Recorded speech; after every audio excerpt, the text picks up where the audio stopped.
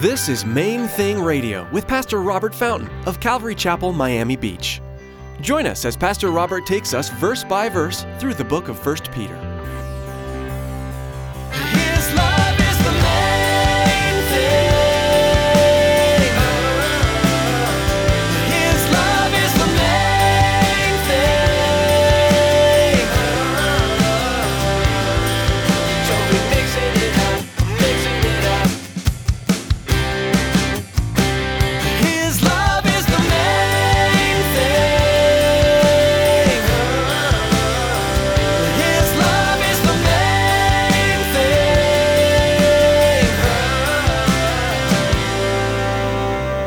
Why am I telling you this? Because nobody's holy.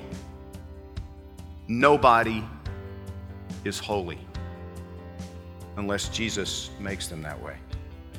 Apart from the grace of God in a person's life, we're, every single one of us, unholy and evil.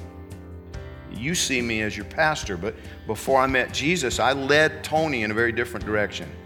I got him started and then he ran with it. Doctrine is extremely important. There are certain doctrines in the faith that simply cannot be compromised. But there are also areas of mystery surrounding God that we need to be careful not to let dictate our personal convictions. The most important element of our faith is Jesus and Him crucified. Stick around after today's message from Pastor Robert. I have quite a bit of information I'd like to share with you. Our web address, podcast subscription information, and our contact information. But first, here's Pastor Robert in the book of Isaiah, chapter 46, verse 9, with today's message. His love is the main thing.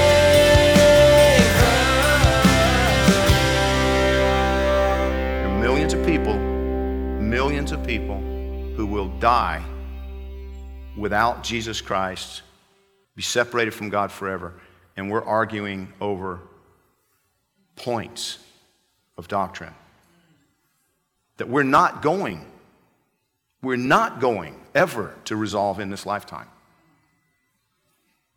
It's not going to happen. I think Jesus addressed it to some extent. John chapter 6, verse 63. In John 6:63, Jesus said, "It is the Spirit who gives life. The flesh profits nothing. The words that I speak to you are spirit, and they are life. But there are some of you who do not believe." For Jesus knew from the beginning who they were, who did not believe, and who would betray him. And he said, "Therefore I've said to you that no one can come to me unless it has been granted to him by my Father." From that time, many of his disciples went back and walked with him no more. Then Jesus said to the 12, "Do you also want to go away?" But Simon Peter answered him, "Lord, to whom shall we go? You have the words of eternal life. Also, we have come to believe and know that you are the Christ, the Son of the living God."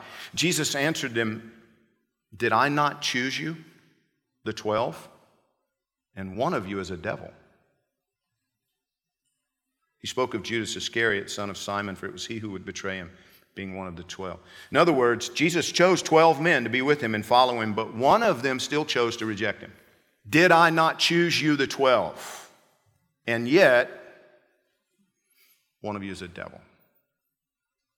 One said no. Jesus knew from the beginning Judas. But Judas had the same choice as the others. He could have chosen to trust Jesus instead of betraying. Even after betraying Jesus, Judas could have confessed his sin and received forgiveness. But instead, he continued in his sin, in his rejection of God's grace, and he committed suicide instead of humbling himself. Next thing I want you to see is that Peter says the believers were set apart from the rest of the world by the work of the Holy Spirit in their lives. In verse 2, he says they were elect according to the foreknowledge of God the Father in sanctification of the Spirit for obedience and sprinkling of the blood of Jesus Christ. Dr. J. Vernon McGee explains this in his comments on 1 Peter chapter 1. He says, "There's often a silence about the blood of Christ, even in fundamental circles. As long as the blood of our Lord coursed through his veins, it had no saving value for us. But when that precious blood was shed, Christ Jesus gave his life. The life of the flesh is in the blood. He shed that blood that you and I might have life. Remember that Peter is writing to Jews who had been brought up in Judaism. They were the diaspora, believing Jews living in Asia Minor. They knew the Old Testament, and they understood that the high priest on the Day of Atonement took blood with him when he went into the Holy of Holies, into the presence of God, in other words. And that he sprinkled the blood 7 times on the mercy seat, which was, the top of the Ark of the Covenant. Now, the Lord Jesus Christ has taken his own blood to the throne of God, the throne at which we are judged as guilty sinners.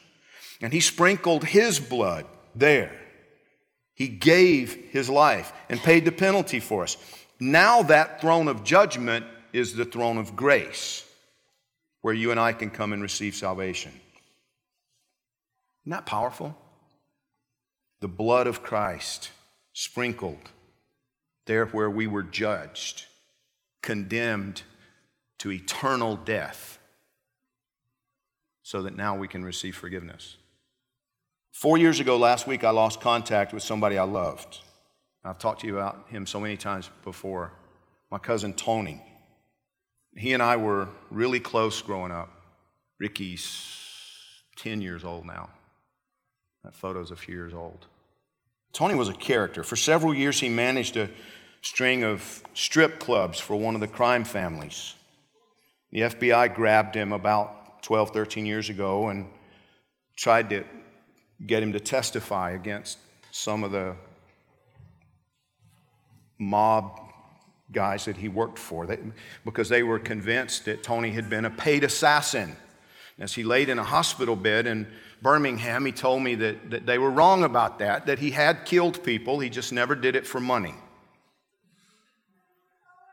Right before he died, he reminded me that I had introduced him to every evil that he later got involved with. I'd never thought about it. I had lamented the fact that Tony had gone so far off the rails, and that he'd never come back. But I'd never thought about the fact that I was the one who introduced Tony to pornography and cigarettes and sex and beer and drugs. And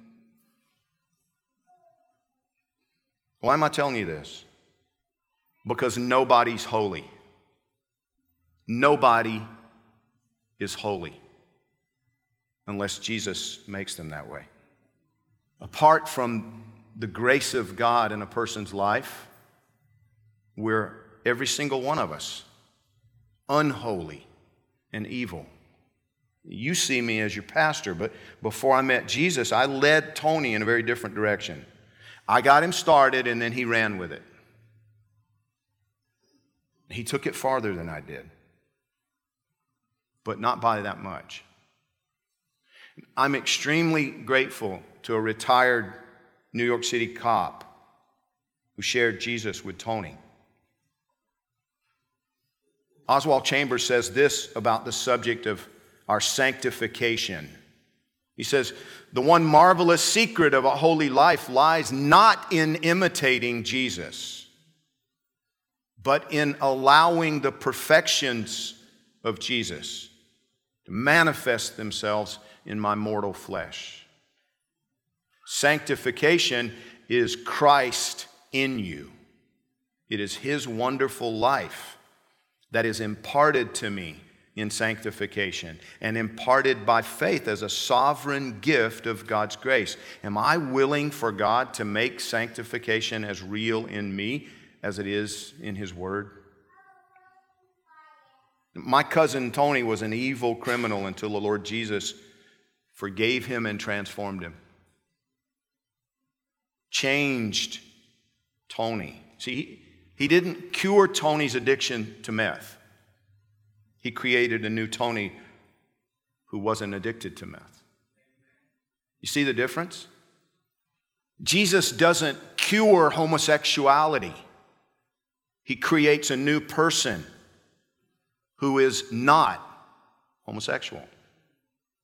Now, some of you can relate to this whole idea of a new creation. Like me, Jesus has made a new you down deep inside. The life and the nature of the Lord Jesus is beginning to be revealed in you. Slowly but surely you're becoming that new creation in Christ. And some of you need Jesus to create a new you. That hasn't happened. It hasn't begun yet. Romans chapter 10, verse 9 promises that if you confess with your mouth the Lord Jesus and believe in your heart that God has raised him from the dead, you will be saved.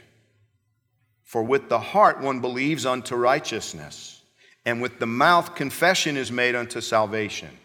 For the Scripture says, whoever believes on him will not be put to shame.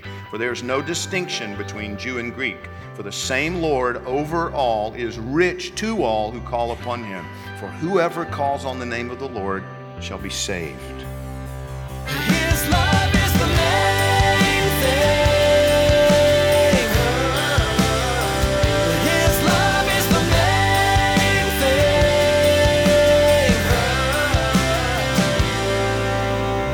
Thanks so much for joining us today. You know, God has been doing some amazing things with Main Thing Radio. Opportunities to air Main Thing Radio are popping up all over the United States. We are so thankful to God for what He is doing, and we would love to see Main Thing Radio continue to expand, sharing the gospel, teaching God's Word all over the world. But of course, bringing you Main Thing Radio on this station comes at a cost. We purchase time on this radio station, and this program has been professionally produced. While we certainly don't want to pressure anyone into giving, we would like to ask that you prayerfully consider supporting Main Thing Radio. Your support will open up more doors for Main Thing Radio. To make a secure donation, please log on to mainthingradio.com and click the donate button. Now, here's Tracy with more information about the Main Thing Radio podcast. Life these days moves fast. From one appointment to the next, most of us race through our days with blinding speed. Those in-between moments are great opportunities to connect with God. Subscribe to the Main Thing Radio podcast to enjoy messages like you heard today, anytime, anywhere.